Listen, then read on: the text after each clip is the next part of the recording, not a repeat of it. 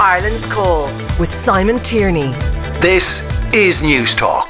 Good afternoon and welcome to another special St. Patrick's Day edition of Ireland's Call here on News Talk. I'm Simon Tierney, and over the next 2 hours we're going to be speaking to the repats.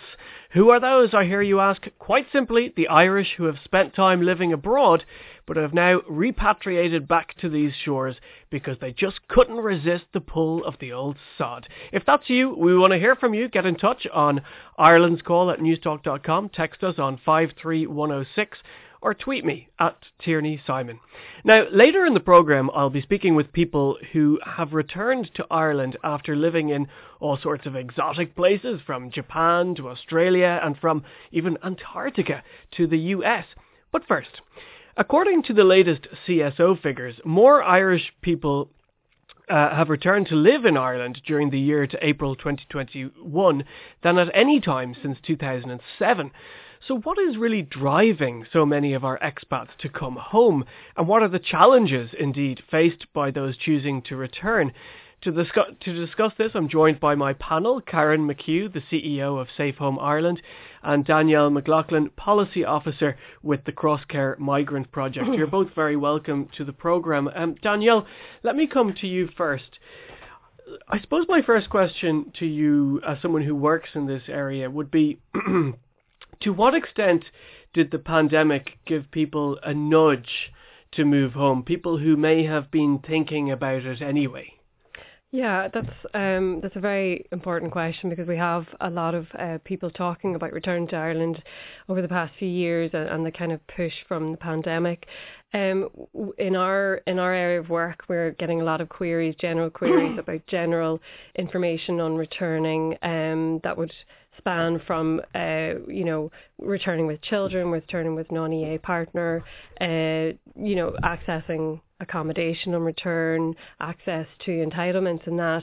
And then we have people who are in more difficult circumstances, and this was particularly heightened during the pandemic.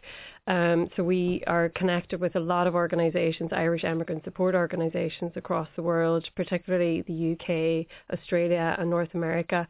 And they did see a massive increase in queries and support needs among the Irish community abroad. So are we talking about quite a diverse set of countries, or are there certain countries where most Irish people tend to be returning from? There's certainly traditional destination countries, the ones I mentioned, possibly also New Zealand, and then there's some non-traditional. We would get queries. Usually people would be in the position of contacting an embassy or consular services for support in countries a bit further away, or that don't have the same kind of supports or access to Irish immigrant support organisations, Southeast Asia or South America, areas of Africa as well. Might be more challenging. Very challenging, considering lack of, well, firstly, foremost would be the language barrier, and then access to entitlements and rights, struggling to, renew visas or to regularise themselves. And then there's the more traditional areas where people still run into trouble with visa and immigration. So there's people who, particularly during the pandemic, were struggling, and we saw through our research, we produced some research last year that spoke to organisations across the world, and particularly undocumented Irish immigrants in the US were struggling, and the communities and the groups over there rallied together to fundraise and to support people and try to help people to manage, just to wait out the pandemic. And of course, some of those Irish who want to return from America may be undocumented migrants. That's right. And then they would be in that predicament where they're deciding either to leave their life, if they've run out of work and they're not sure when the work's going to come back in, do they uproot themselves, return to Ireland, then risk not being able to get back into the country? So there was all that kind of predicament. That's a particularly tricky one, isn't it? Karen, let me come to you now, because Danielle touched on it there. When we were researching this programme, it was really interesting to see what a logistical nightmare it can be for some returning migrants, immigrants, particularly in terms of the bureaucracy of having to re-establish yourself in this country. How have you encountered that with the people that you work with? Yes, that is very challenging, and I suppose a little bit about Safe Home Ireland is we are an organisation that was set up in the year 2000, initially to support older Irish-born immigrants, and we now support all others. So I suppose with the older Irish immigrants, some of our work would be trying to do that bureaucracy while people are still living abroad. So we would be able to work with people on a planned return basis, which is quite critical if that can happen in most cases. So that would be the initial application for housing, for regularisation, for PPS numbers.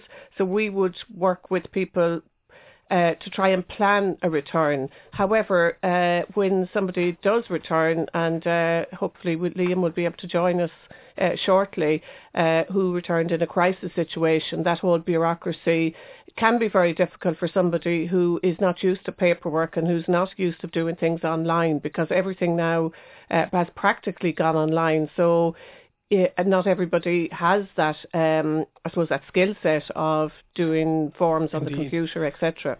One thing about this re-establishing and going through the paperwork and everything is the habitual residence condition, the HRC.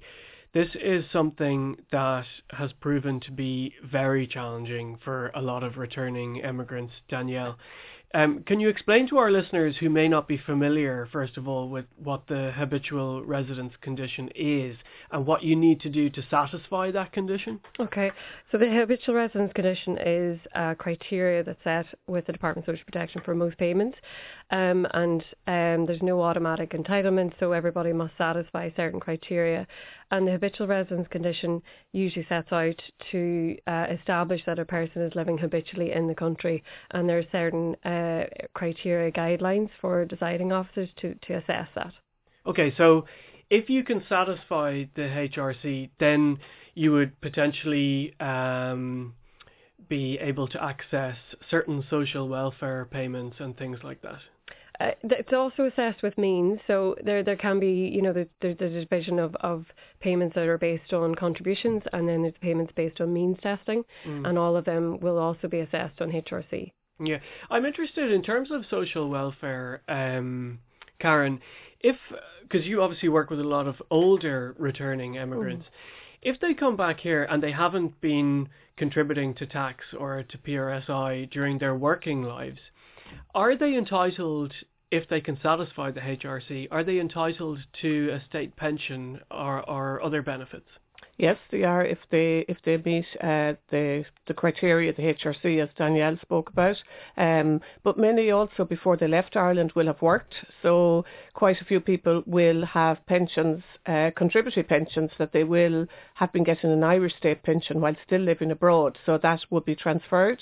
Under the EU regulations, some payments can be automatically transferred as well. So it is, I suppose, getting the person into the system here that they have their rights and entitlements realised. Okay. It's extraordinary, when we were speaking to you before the programme, to learn that a lot of older Irish people, they may have been living abroad for several decades, and they decide something happens in their minds. It might not be to do with a crisis situation or an emergency, but they decide that for some reason they want to come back to Ireland. I'm curious to know what's motivating that, if they've been away for so long. I think a couple of things. COVID, I think, I suppose people started to think about life and what really mattered and what they really wanted, and some had their minds set on returning to Ireland. In terms of older Irish people, what we find, a lot of people who contact us will say they want to return home to die, unfortunately, but they would like to live here for some time. And I suppose that's the challenge in our service, is ensuring to try and support people come home to realise their dreams and to live a life while, I suppose, they're living in their twilight years, that they actually can die at home. We've had some, very sad call the other day from somebody who's, I suppose, recently applied to us, and there are certain criteria to must be met for Safe Home Ireland. But the daughter of a father who was returning, he died on Sunday, and his dream was to return to live in Ireland, and we're now supporting him and his daughter and his family to take him home to be buried in Ireland. So, there are some quite sad situations as well. Wow, so you would also help to repatriate the remains of someone? Well, we'll work with other organisations, and I suppose the Kevin Bell Repatriation Trust is really important one that we're working with at the moment on that case. Yeah, that's a fantastic charity. And the Irish Chaplaincy, and there are many others around the world. So, but it is about the desire. I suppose I'm a returned immigrant myself, and there is part of you that home is always in your heart to some extent, and you hope one day you might come home. Similar to migrants in Ireland, there's a little bit of them. You're always partly in another country and in your home. It's really interesting you say that, Karen, because I was very struck by what the singer Sean Keane said recently, who I know is one of your ambassadors for Safe Home Ireland. He said, "Home is such a broad term. There's the basic right to have a roof over one's head, but also the sense of belonging, of being part of a community." And I think there's possibly a danger that we get caught up in the logistical challenges of making the move to come back home. And we'll be talking plenty about that later in the programme. But there is that, even if you've been away for several decades, there is something about remaking that connection with the place where you were born, which is quite profound for many people. It is, and Liam, who may be able to arrive, he lived abroad for 30 years. Just to fill in our listeners, the mysterious Liam who Karen is referring to here. This is a man who is hopefully going to be on this panel, who has been a service user with Safe Home Ireland. No doubt the parade has got in his way, but we'll hope for the best. Sorry to interrupt you, Karen. Liam contacted our service a few months ago where we work a lot with consular service as well. So we work with consular services here and in Madrid in Spain. And unfortunately, Liam lost his job due to initially Brexit and then to the pandemic. So he became homeless, and we were able to support him return home to secure housing here in Ireland. So it was always his dream to come home to Ireland as well. So I suppose being away for 30, 40, 50 years is a dream to come home. As Sean, our ambassador, said, it is about belonging and about a sense of community as well. Yeah. Now, one thing I did want to talk about, or to touch on, Danielle, is this is an area that can be particularly challenging for returning immigrants who have either a spouse or a de facto partner who was not born in Ireland or indeed in the EEA, the European Economic Area. So I think our listeners would be interested to know, if you are an Irish immigrant living abroad currently, but your partner isn't from this part of the world, how do you deal with returning to Ireland in that situation? Yeah, and that's becoming increasingly important and a very regular query into our service.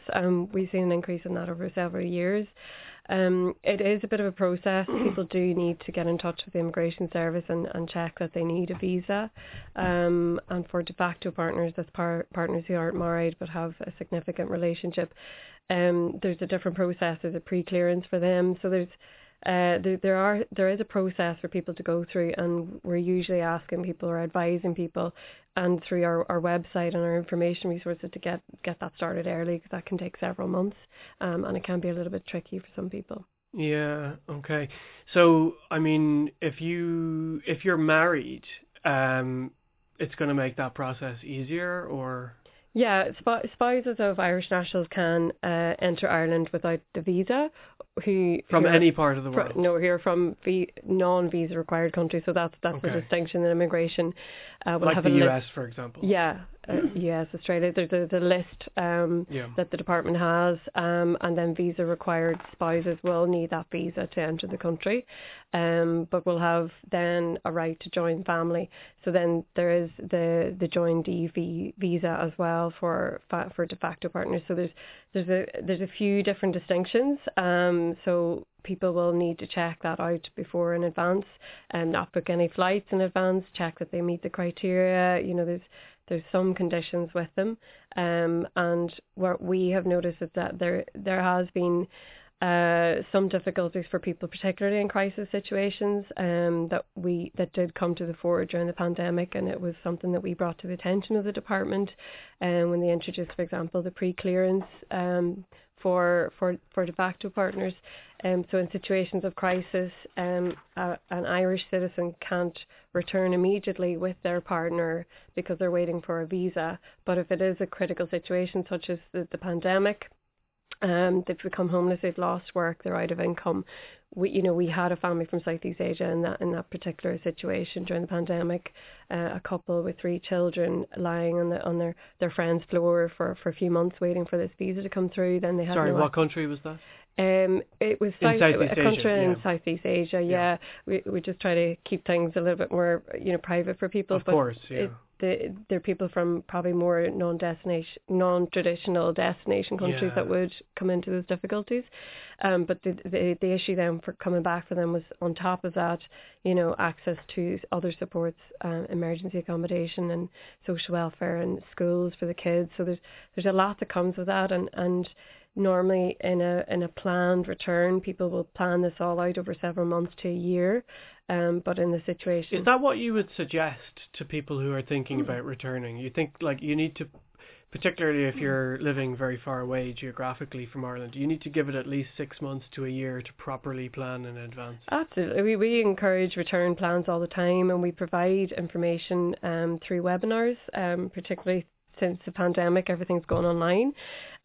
We are providing more webinars soon on different issues around returning with the non-EA partner, returning with children, all of that. They're starting with Sydney. We're doing regional webinars starting with Sydney in April, and then that's in May, and then in April we're doing others actually they're more emigration focused then as well, for people who are trying to plan to emigrate again. Now, I know the Crosscare Migrant Project that you work with is connected with the Department of Foreign Affairs. I mean, it can be so hard. Like, there's so many hurdles to jump over in order to make the transition back. Do you think that the government is doing enough to help returning emigrants? I mean, simple things, and we will hear more about this later in the program. Like, there's very few reciprocal arrangements for driving licenses, for example. I mean, that seems like a really simple thing that the government could do to make it easier for returning immigrants. Yeah, that's one example. There has been a little bit of progress on that. Some people will be aware that you can't. A US driving license, for example, wouldn't be accepted in Ireland, and you need to go through the whole process again of getting an Irish driving license. Yes, and the department did recognise that. There's a report that came out a few years ago, and a list of recommendations that the department did start to work on. They'd introduced mandatory 12 lessons, to go through before doing the test again. They were just at the six lessons.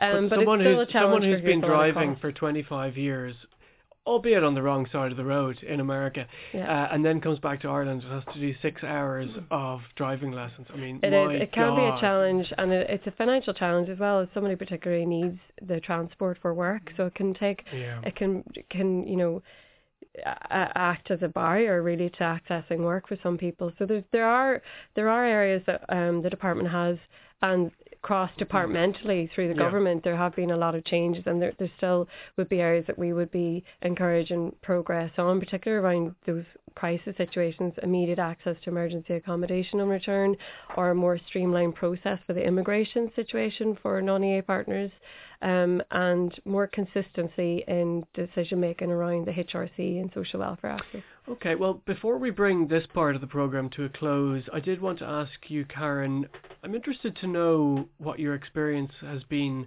of how returning emigrants are welcomed when they come back to Ireland.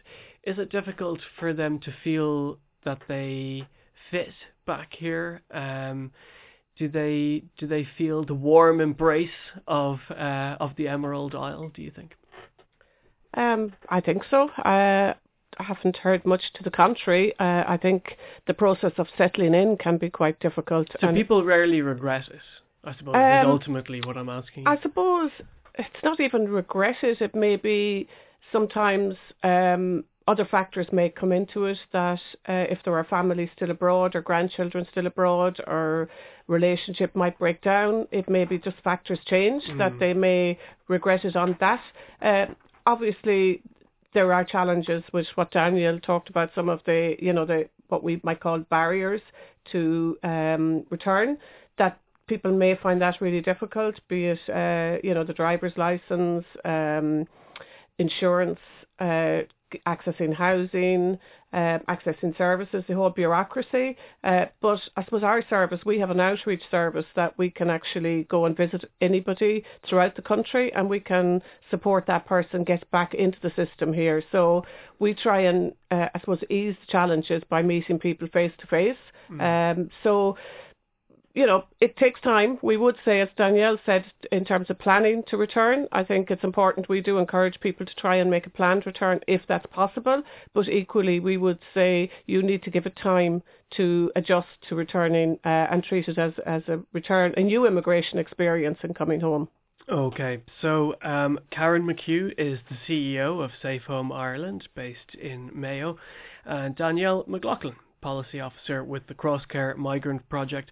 Thank you both for joining us on the programme. You are listening to Ireland's Call, a special St. Patrick's Day programme here on Newstalk. I'm Simon Tierney. Great to have you with us.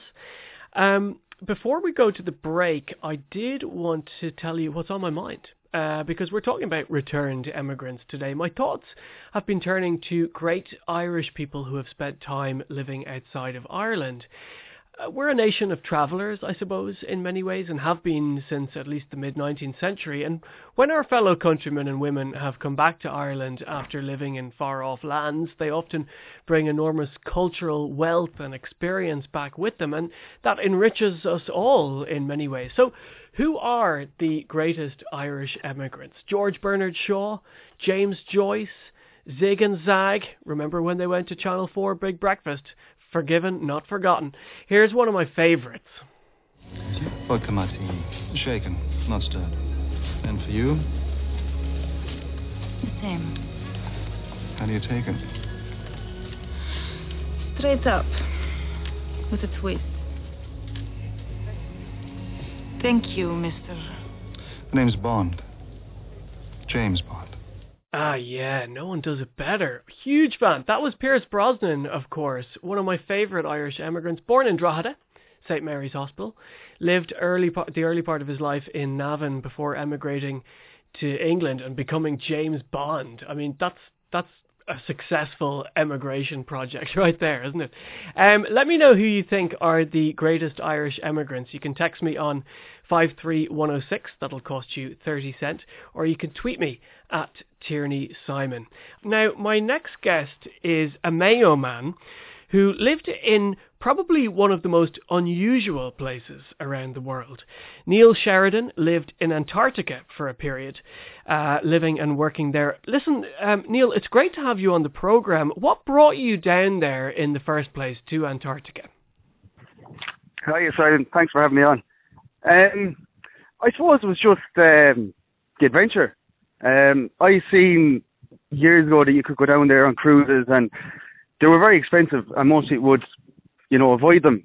But I was working in Australia at the time, and I seen an ad in the back of the newspaper that was looking for people to go down to work, and I just went with that and put an application in, and basically that started the whole process. So, were you applying for a specific job, Neil, to work at one of the bases?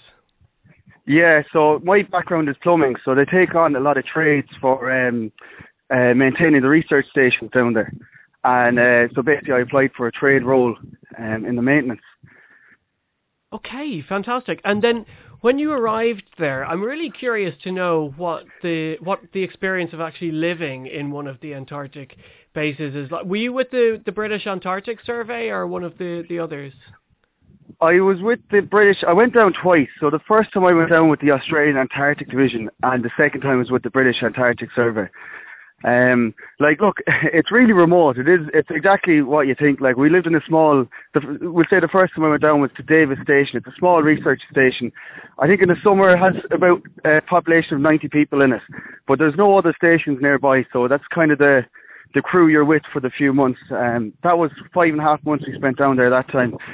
But look, it was amazing, like, you know, even though it's so remote and you're stuck with the same crew, like, I mean, you wouldn't be bored at all. Like, there's loads to do, and there's lots to get out and about and see, and the Aussies are brilliant for it. Like, their whole work-life balance that they have in Australia, they bring that down there as well, like, so you get to make the most of your weekends as well.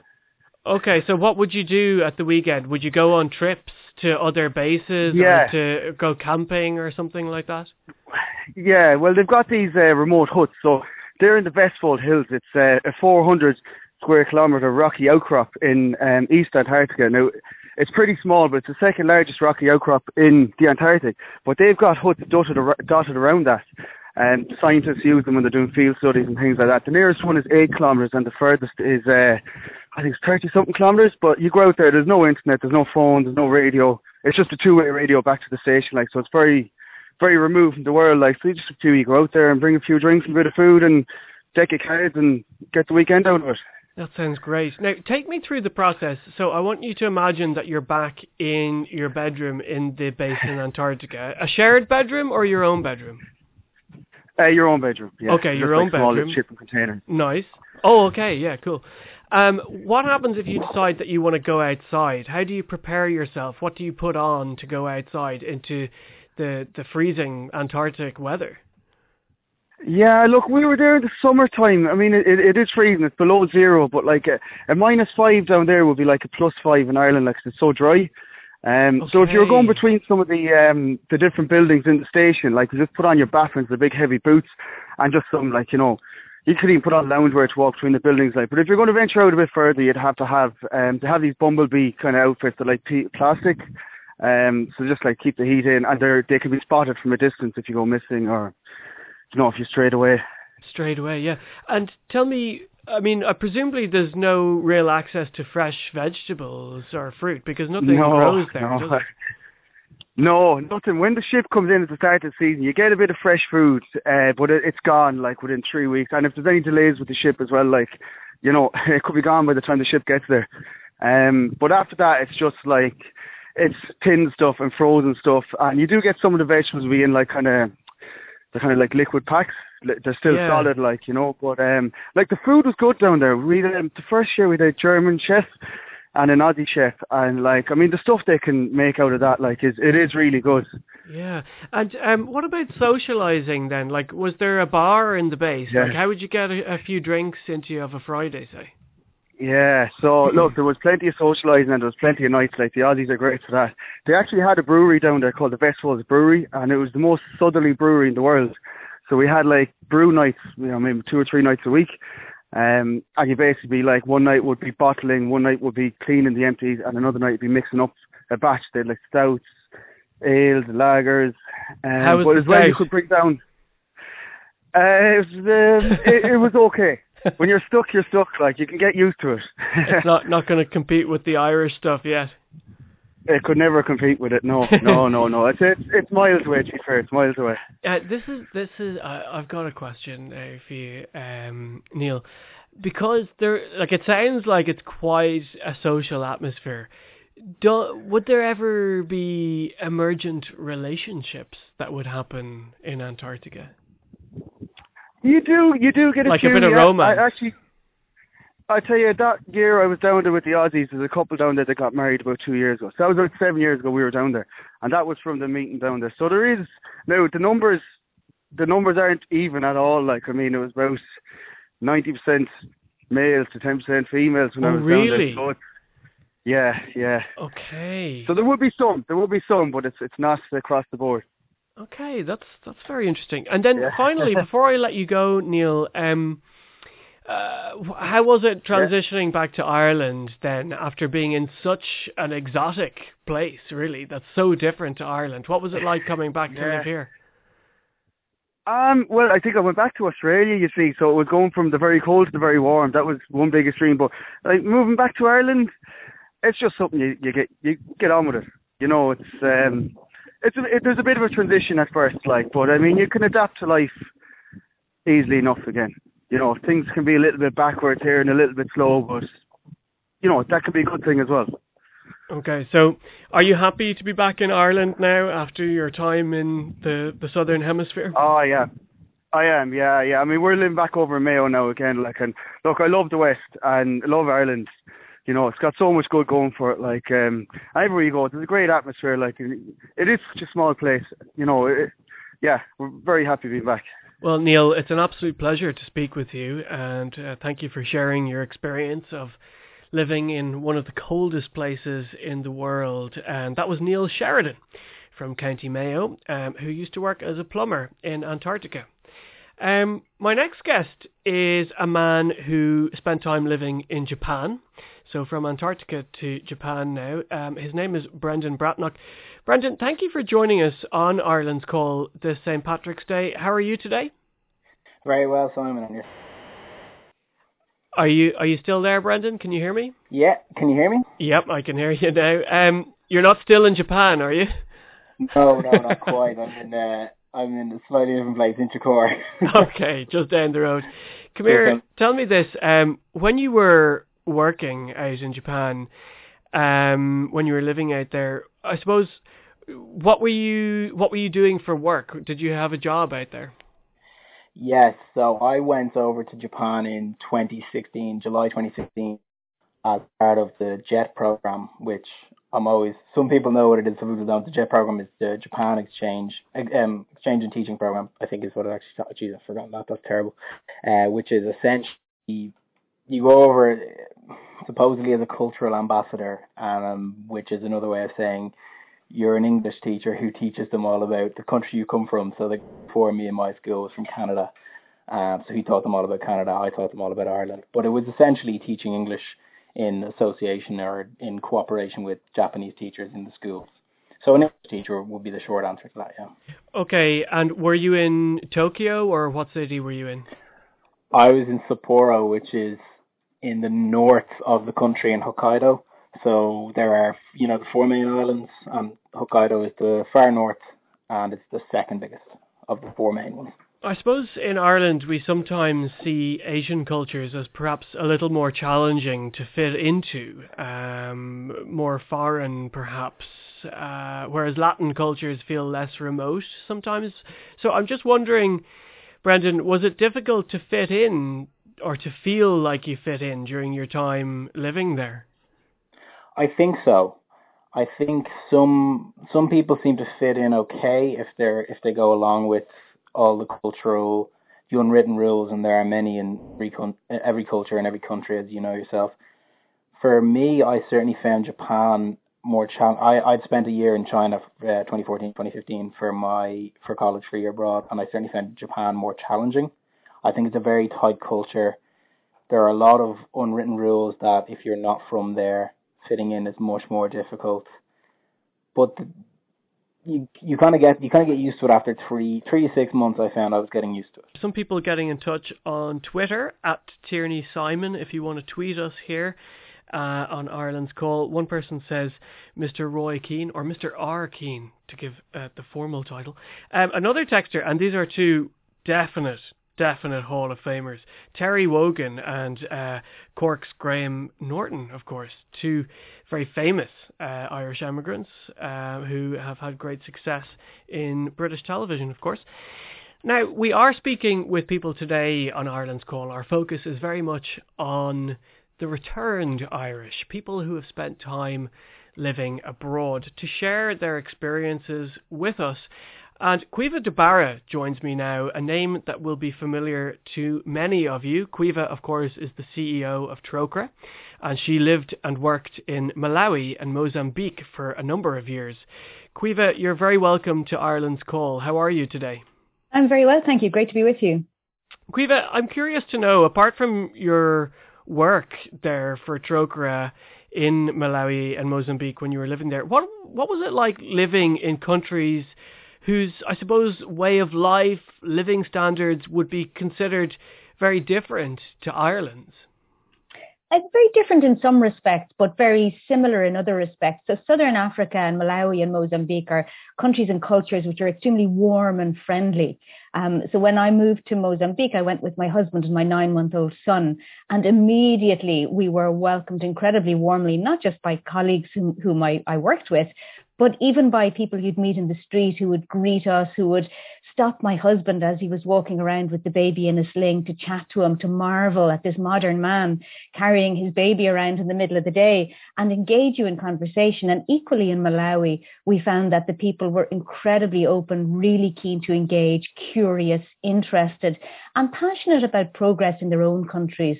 So passionate about what they wanted to do and the changes that they wanted to bring about. I was very lucky in that I had spent a year and a half when I was a child living in Malawi. So I had something of a benchmark. You know, in mid-1970s, Malawi was, as it remains, one of the poorest countries in the world. But at the time, politically, it was under a very repressive dictatorship. So when I went back with my family in 2015, my husband and my 2 sons, then aged 6 and 8, I was able to see the tremendous progress that had been made. And I think the Malawian people were rightly proud of the progress that had been made. But it was also really clear that climate change was having a massive impact on Malawi and on the whole region. And that really dominated the 3 years I spent in Malawi, both personally in terms of things like disruption constantly to electricity supplies, but also in terms of the work context. Wow, yeah, to your own electricity supplies. So when you were living in Malawi then in 2015, there was the hunger crisis there, of course. What would your living arrangements be for staff from Trócaire? Do you have a house that you can call your own there, or do you have a shared accommodation, or how does it work for NGOs? Well, so first of all, of course, the vast majority of our staff are local, so they're Malawians. So they live, they live as everybody does, with their families and their family homes. And so I lived in a family home with my family, and we're very lucky because the part of town that we lived and worked in was a bit of a hub for NGOs. A lot of the other NGOs, including Concern Gold Trócaire, we were all located quite close to one another. And so as well as our Malawian network of friends, we also had our network of friends and colleagues amongst the NGOs. But Malawi is an amazing country, absolutely incredible. The people are remarkably resourceful. But of course, and they have to be, because the challenges are also huge. So, the level of service and infrastructure in Malawi, it's unimaginable really when you're sitting in Ireland, where effectively we have everything that we want on our doorstep. And I know we do complain about, a lot of things in Ireland and the high levels of taxes. And of course, we do need to hold the government to account for service provision. But in Malawi, the level of service provision was extremely low because the government was operating with a very thin resource base. It's not a country that has its own natural resource base at all. Caoimhe, I remember a few years ago when you were appointed CEO, you said that Trócaire is deeply embedded in Irish culture. I wonder, how does this translate on the ground when you're in places like Malawi and Mozambique? For example, are people there, would they be aware that the services and the charity that is being provided to them is coming in some sense from the Irish people? Yes, to a degree. I mean, I think what's important to say is that Trócaire works through a partnership model. So we work solely through local civil society organisations and with the local government. So we don't wave a big flag around kind of who we are. We don't think that's appropriate because really development is in the hands of people in their own country and context. And we're there to provide support, solidarity, Funding, of course, and Trócair's Lenten campaign is absolutely key to that. Without the Lenten campaign, we could do nothing, literally. But we also provide solidarity, and sometimes that means international solidarity. So, for example, I mentioned climate change in Malawi. Trócair advocates on climate change and tries to ensure that the Irish government, the European Union, play their full role in climate change funding, adaptation, mitigation, limiting our emissions. And that's part of our role as well. But locally, people appreciate, first and foremost, the support we give to local organisations, because change has to come from within. Before I let you go, and I wish we had more time with you, Caoimhe, I'm asking a number of guests this today. When you were living in African countries, what was the thing that you missed most about Ireland? Obviously family and friends, without question, even with the great technology that we have nowadays, particularly when you've got two young children who are growing up and they miss their cousins and their grandparents. I'd have to say that would be the main thing. Caoimhe, you're very good to join us. Caoimhe de Barra is the CEO of Trócaire. Hope you're having a great St. Patrick's Day. You can text us on 53106. Tell us what you're up to today. We're speaking about returned Irish emigrants, people who have lived abroad but are now back on our fair shores. And my next guest is a singer and songwriter, and she also made music for TV shows for Disney and various other people while she was living in Los Angeles, and then she moved to Spain, and finally she's back here in Ireland now. And I'm joined by Anne-Marie Cullen. Anne-Marie, thank you so much for joining us here. It's great to have you on the programme. Thank you so much for having me. It's lovely being here. So tell me, you lived in LA for quite a number of years. Yeah, 21. 21 years. 21 years. Wow. Tell me, what sort of programs were you writing music for? How did you get into that whole area of commercial music making? Right, by chance. I mean, I went there, I left in 95 for adventure. I was in my early 20s. Did the usual wait on tables. Typical. That's the classic Hollywood thing, isn't it? I know, but funnily... With a script in your back pocket. Yeah, something like that. But funnily enough, when I was waiting on tables, I struck up a conversation with this producer from Disney. And, you know, we got talking. I mentioned I was a singer-songwriter. At that time, I'd had a song in a very small movie. And he said, look, I'm a producer. I'm working on this TV show about a rock star mom, but we're having a really hard time finding a songwriter to write to lyrics. He was like, can you write music to lyrics? And I was like, yes. So of course I can. Of course I can. Problem. I can do anything. So I actually legged it home on my break and grabbed a CD, gave it to him before he left, and long story short, I had the job within 5 days. He sent me the next day the lyrics. I wrote the song, gathered my friends around, and we recorded it. And that was my first professional job. And was that for a TV for show? For Disney. It was called So Weird. So Disney. if you have Disney Plus, it's on there. It's called So Weird. It was it's about a rock star mom, and it's kind of like an X-Files for kids.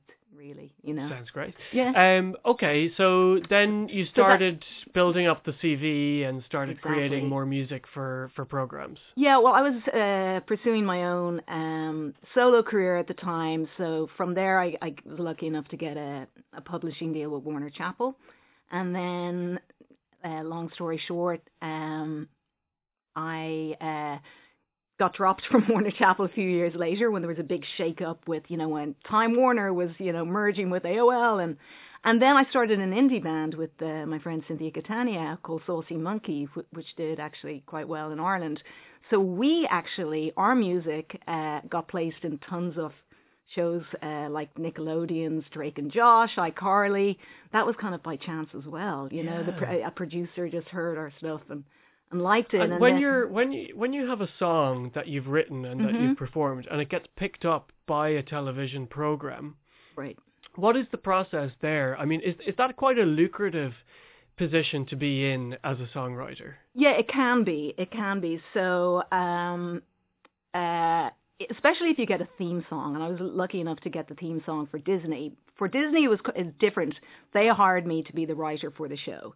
And but for Saucy Monkey, We owned the rights. We had everything, and those shows licensed our music, so we kind of kept more ownership. So even though it wasn't a theme song, because we owned everything and because it got played so much, like there's a new audience for kids every like 2 years. So those shows, they have a long lifespan. I'm still getting royalties for those. And really? Yeah. So it can be lucrative. It's the only way to make money now, I'm telling you, because the likes of streaming and Spotify, it's very hard to make money. Yeah, or advertising perhaps as well.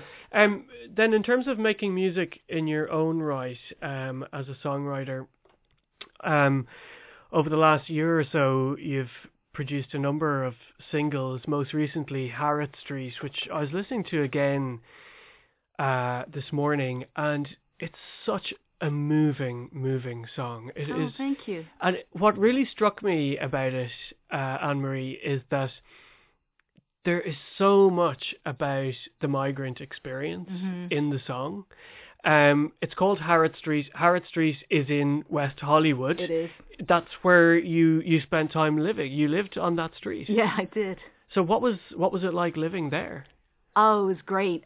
West Hollywood is fabulous. On the one hand, you have the very glitzy Selling Sunset. That office was actually a few blocks from my house. So yeah. And then on the other hand, like if you go down the hill, you're in Gay Town basically, and I'm gay, so I kind of it was you find yourself gravitating. If you walked up the hill, you were in the likes of Selling Sunset. It wasn't unusual to see stars, having their morning coffee. So it was trippy. It really was. It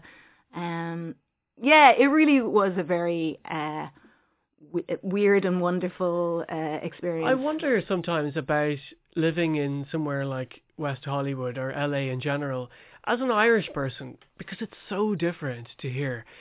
Does there come a point where you feel like, yeah, I'm an LAer or whatever the equivalent of Dubliner is? Like, did you feel like you belonged in LA?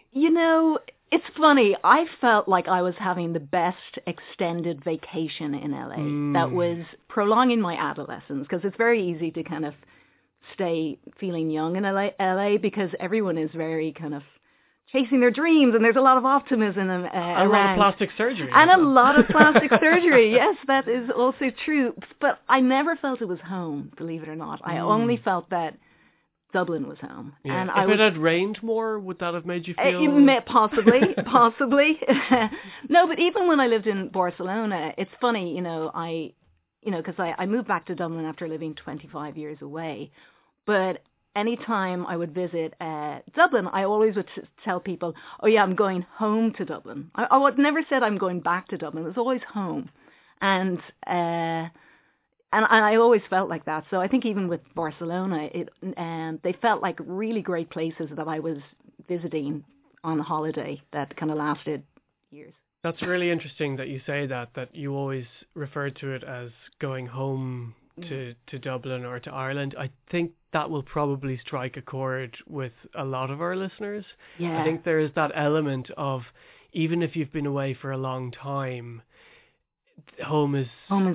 Home is home. And and even when people in LA were asked me, like, when are you coming home, as into LA, I would nearly correct them. I'd be like, I'm going back, next week or whatever. Yeah. I wish I could speak to you all afternoon, Anne-Marie. Before we let you go, you have got your guitar. I with do. You. I wish that I'd practiced Harrod Street after your hope, but I want to hear. But I'm going to do it. Yeah, I want to hear the other. What are you going to play for us? I'm going to play a single that I released last year called "What I Once Meant to You." Great. And I'm just going to do like a verse and a chorus, or in a verse. Okay, so "What I Once Meant to You." This is Anne-Marie Cullen. Take it away in your own time.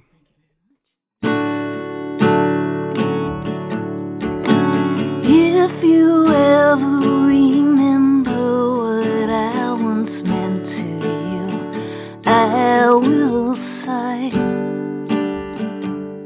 Relief, baby. If you ever remember what I once meant to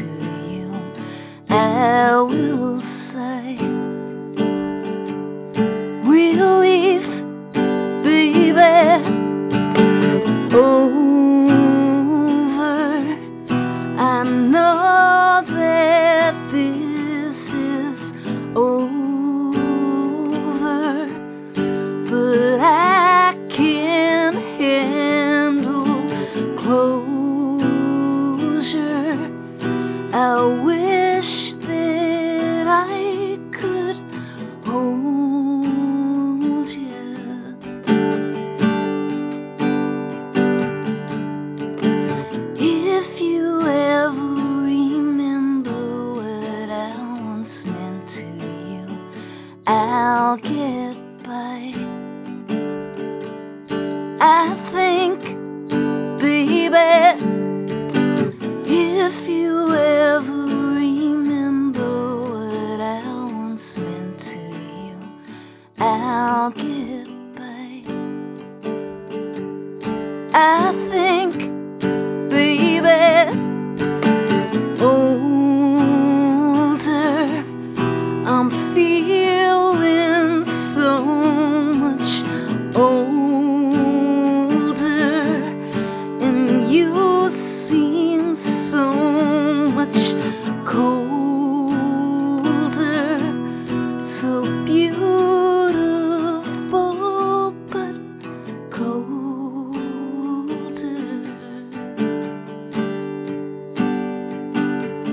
So that's just a snippet. Thanks for having me on, Kieran. Beautiful, beautiful. Thank you so much, Anne-Marie. That's really nice to hear one of your songs. Thank you so much for sharing that with us. That is Anne-Marie Cullen.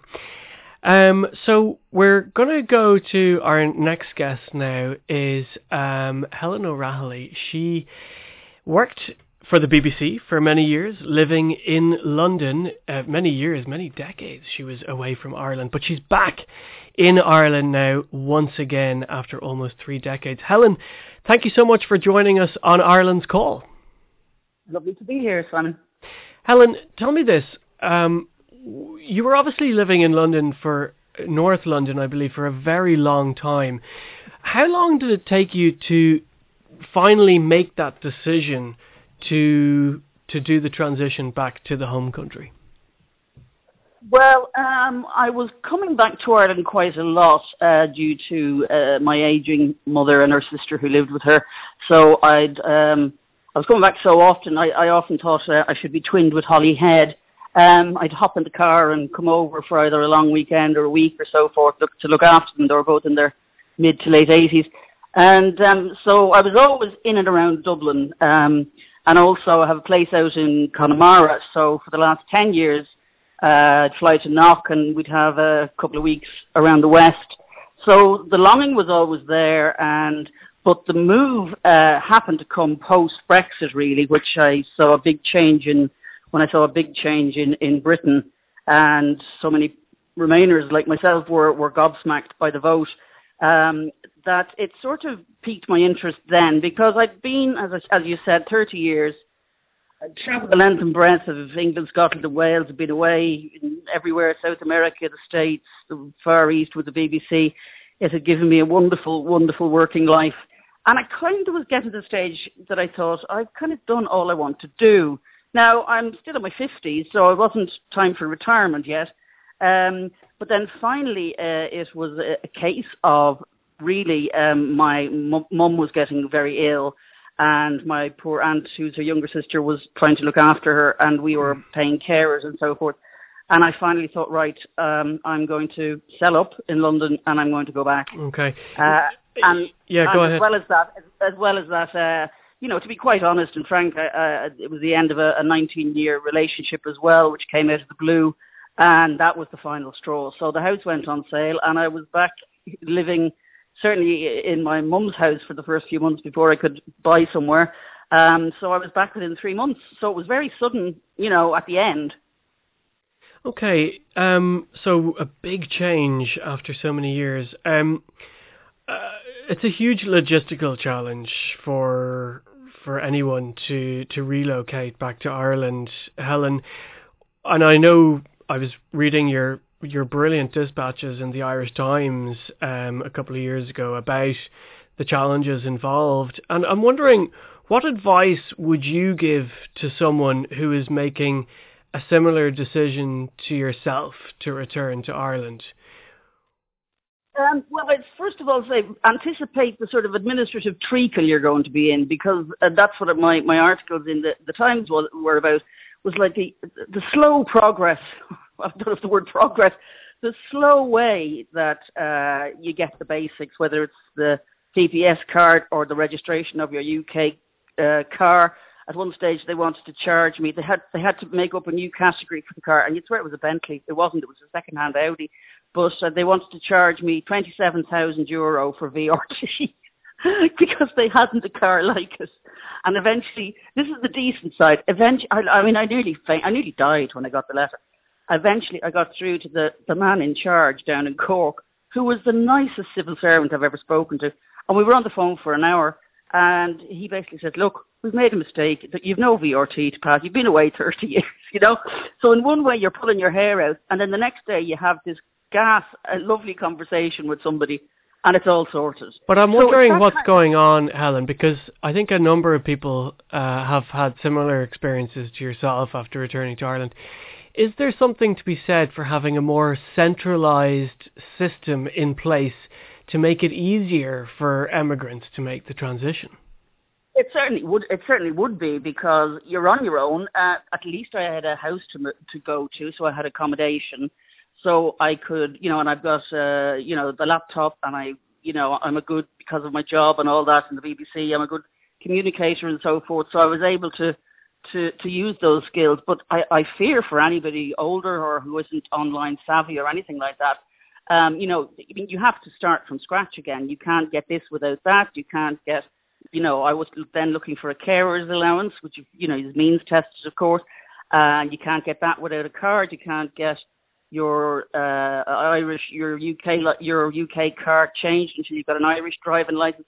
So there's like this cascade, that a central office would really help with, where you basically give them all your details, from your national insurance contributions in the UK to your reg number, to your this, to your that, and they would take you down that path. Because I think if you're not ready for it, it's a huge hurdle. It really is. It seems like a no-brainer. It really seems like the more people like yourself that I talk to, both in preparation for this program and live on air today, it makes sense that the government would establish a centralised office to, if we're serious about bringing back our emigrants and welcoming them back to this country, then that's something that really needs to be done. Yes, it does, and it would have helped. I mean, I did look at websites. There are a few, and there are some returning to Ireland websites, but there's nothing they just give you information and you have to write it all down, and then you have to do it yourself. I mean, of course, you have to take some responsibility for such a huge change. And, when I think of what I went through, I mean, it's nothing, God, in the current period with Ukraine and refugees, it's nothing compared to what those poor people face. And how wonderful to see Ireland has opened up so quickly. And I look over at Britain and see how difficult they're making it for the same poor people. So, we can do it. We can do marvellous things. And that's one thing I've loved about when coming back to Ireland, is that the heart is there. And when the heart is there, we can do extraordinary things. And given the numbers are so big now coming back, whether it's Brexit or through COVID, there will be that flow of people. There will be that demand.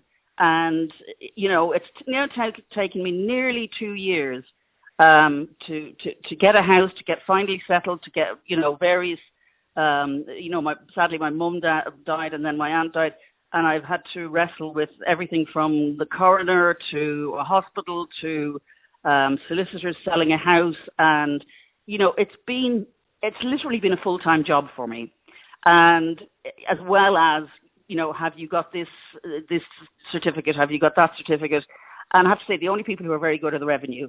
The revenue are on top of everything, Tell me, Helen, before I let you go, because you left here in the 80s to live in London, and you come back after a number of decades, was it an Ireland that you recognised when you finally came back here? There were places in Dublin I'd never heard of. I'd never heard of Ongar. Places, whole new suburbs. There were roads I didn't know existed. The spirit is still there. The spirit is still familiar, and the lovely warm nature is so wonderful. I've got great neighbours now in where I live in Dublin, and it's a very different feel to how it was in London, where people tend to keep themselves to themselves, even though you live beside them for 20 years. So it's still at the heart, the very same place I left in 1988. It's richer, definitely, but it has its awful, awful problems, dereliction, homelessness, etc. But very much the heart is still there, and I think that's lovely, and that's what I hang on to, and I have not regretted 1 minute of coming back to Ireland. Wow, I'm glad to hear that. Helen, a real pleasure to speak with you. Thank you for coming on the programme today. That was Helen O'Rahilly speaking to us after her 3 decades of living in London and now happily back in Ireland. If you've been listening to the show for the last hour and a half, you'll know about the mysterious Liam. Liam is a man who has benefited from the services of Safe Home Ireland. Karen, of course, the CEO who we were speaking to earlier in the programme. This is an organisation that helps Irish emigrants to return, to repatriate back to Ireland. And Liam is one of those people. Liam, thank you so much for coming into us here in studio. Pleasure.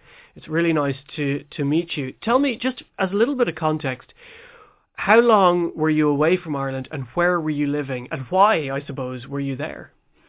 29 years, practically 30. And I went there to teach English.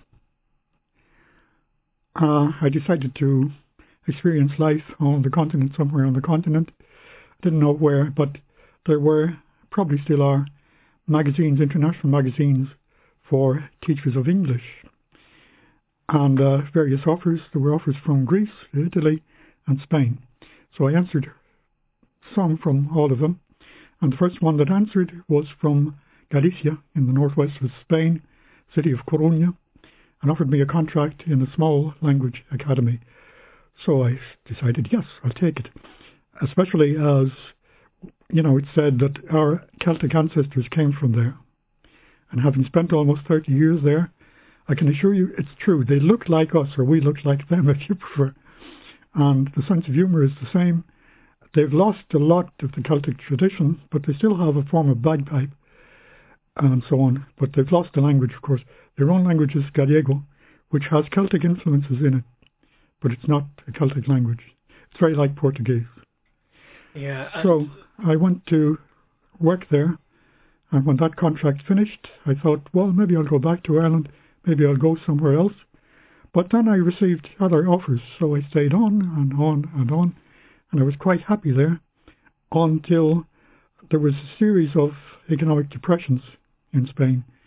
The second one was very bad. The third one wasn't so bad, but before it finally ended, the COVID came in. So the combination of the two meant that thousands of people were put out of work, me included. There were no future in teaching English anymore. And what happened to you then, Liam?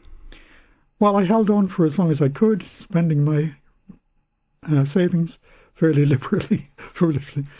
Then I decided, well, the only alternative is go back to Ireland. And through an official of Coruña Council, City Council, I was put in touch with Safe Home Ireland.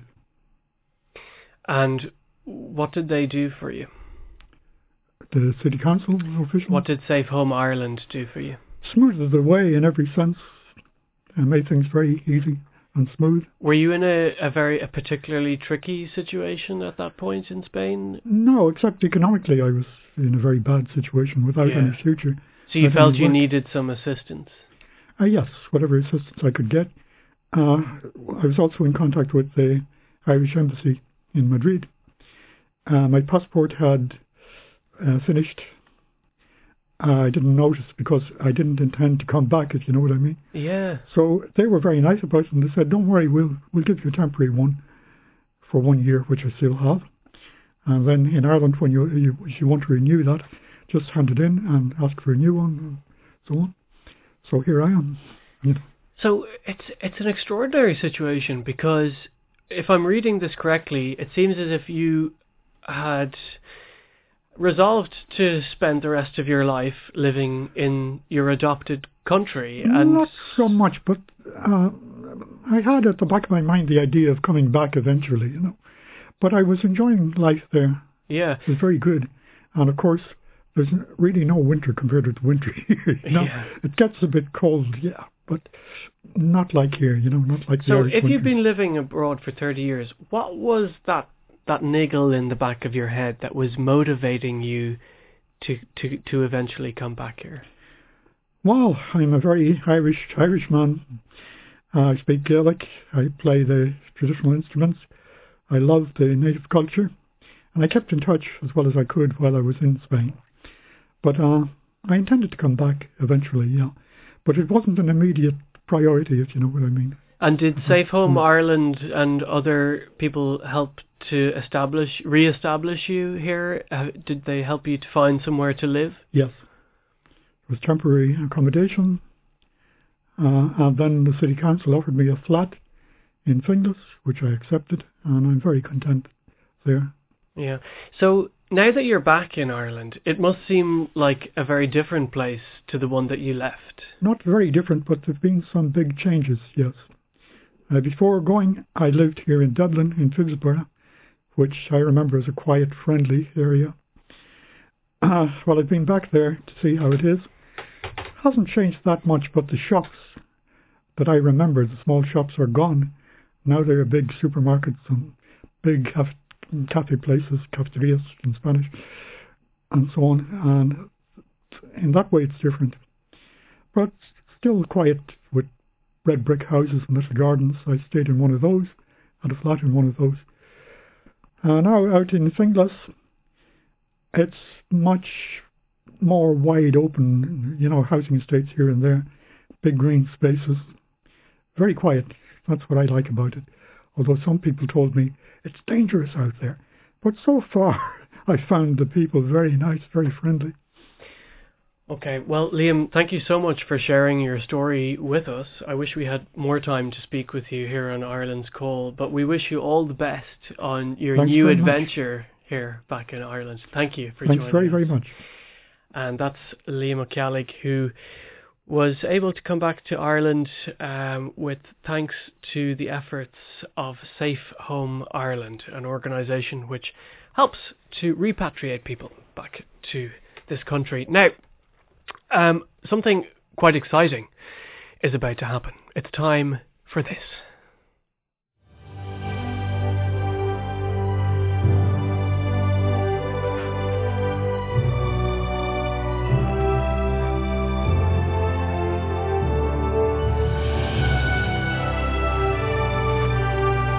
Yes, indeed, those are the patriotic notes of the West Wing, because we are going to pretty close to the West Wing. We are going to Sean Defoe, News Talk's political correspondent, and indeed with Bauer Media, who is on the ground in Washington, D.C. for the St. Patrick's Day celebrations. Sean, how are things going over there?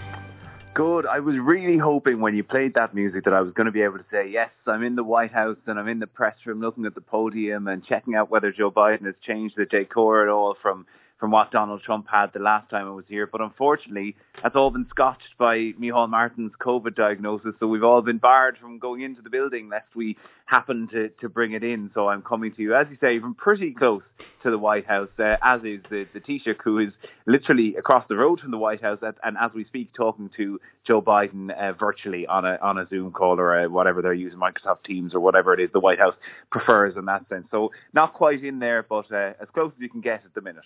Yeah, and I understand, Sean, you'll have more details about that conversation between the US President and the Taoiseach on the hard shoulder later. But before that, it has probably thrown all the plans out the window, really. I mean, have any of the events been able to go ahead as planned?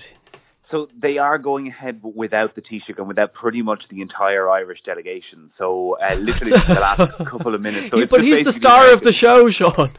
Well, he is. He's the guest of honour. So it's gone ahead without the guest of honour. So it's basically all the Irish Americans who are getting to have the shindig. So himself and Biden, as I say, they've just started their meeting. They actually just made a couple of remarks on the way in there. Biden saying he got to meet him for about 7.5 minutes from a bit of a distance last night at the Ireland Funds dinner before the Taoiseach's diagnosis came in. And Biden actually as well praising Ireland's response to the refugee crisis. Micheál Martin, to be fair to him, making a bit of light of it, saying last year they spoke virtually from across the Atlantic. This year they're speaking virtually from across the street, so at least they're getting closer, if not quite in there entirely. The Speaker's Lunch, which is one of the other big pieces where they all trek up to Capitol Hill after the bilateral, that's going ahead. Nancy Pelosi saying this morning she's undergoing rigorous testing after meeting and sitting next to the Taoiseach last night before his positive test came in, but that she's still going to host it, and the President will speak at that as well. And then they're all going back to the White House for the Shamrock ceremony. Bit unclear as to who's actually going to hand over the bowl of Shamrock. Well, I was just going to ask you, Sean, because, I mean, was the Taoiseach the only minister in the DC delegation? Surely there was other ministers that travelled with him, or are they all in other cities? They're all in other cities. There's a good few, but half the cabinet is in the States, but they're all spread across the place. The closest is probably Eamon Ryan, who's in New York, but it was too late. Really, sure, an old Greyhound bus down from Manhattan and should be there in no time. It's a 3-hour, it's a fine train. It's a 3-hour train down. You nip through Philadelphia, you could get there, but no, they've decided not to do that. That basically they're just scotching it. So it looks as though it'll be Ambassador Dan Mulhall. He was part of the Taoiseach's delegation, but he underwent extra testing last night, so we think he's going to be the one who's actually going to hand it over to him later on. Okay, now this was obviously going to be the pinnacle of your career, Sean. On a personal level, how devastated are you not to get through the doors of the White House? Yeah, well, look, I obviously... But you're an old hand. You were there before. Well, this is exactly what I was going to say. I've been in there before, at least, even if not in there with Biden. So I was really interested to see how the two of them got on and see what Biden's White House is like. I feel there's quite a lot of the journalists who came on this trip that hadn't been before, so I feel it for them. But I feel way more for Micheál Martin. I mean, this was his last chance. He didn't get to do it last year because of the pandemic. This is going to be his last year as Taoiseach before he hands over to Leo Varadkar. And the man, the thing that no matter who I spoke to last night, diplomats or different TDs and senators over here, or anyone, Irish Americans, they're all just saying he has absolutely no luck, does Micheál Martin. No matter what goes on, he goes from, finally gets to the pinnacle of being Taoiseach and he goes into an international pandemic and comes out of that straight into a war. Every bit of luck has just gone against him, and unfortunately it has this time. So there's a chance that I'll be back hopefully next year or the following year. Micheál Martin unfortunately won't. So it's a big, even though he's kind of taking it down the chin and trying to make light of it, it's definitely got to be a huge career blow for him. And what's the feeling on the streets of DC now? Do they have a parade similar to New York, or is it more low-key there? Well, it's a bit more low-key here because it's a Thursday and they don't have the day off in the same way we do. So there is a parade planned for this weekend, all right. I don't think it's quite as big as New York. New York is one of the biggest, although apparently Savannah, which is where Minister Helen McEntee has gone to, is actually technically the biggest St. Patrick's Day parade, and they're doing that this weekend. So, a little bit low down here. I mean, the Irish bars around have been a bit excited, but other than that, it's not. There's not a huge buzz. Sure, now that the Taoiseach isn't going to the White House, you can clock off after this, Sean, and head off for a couple of points yourself. Listen, Sean, thank you so much for that dispatch from DC. We really appreciate you taking the time to speak with us. As I said at the beginning of that, Sean will be speaking on News Talk a little bit later in the programme to talk about the contents of that conversation between the US President and the Taoiseach. My next guest was living in Australia and was well established there with a wife and 3 kids before he decided to take the momentous decision to return back to Ireland. James Parnell joins me now. James, you're very welcome to the programme. Good afternoon. Thanks, Simon. Thanks for having me. Tell me, as I said in the intro, you were well established in Sydney, so I'm curious as to why you chose to return to Ireland and whether, I suppose, retrospectively, if you feel it was worth that big effort. Yeah, there are some days where I doubt it, but overall, don't have any regrets. I mean, we were getting to the point with young children where if we left it much longer, it was going to get really difficult to ask them to move and return home.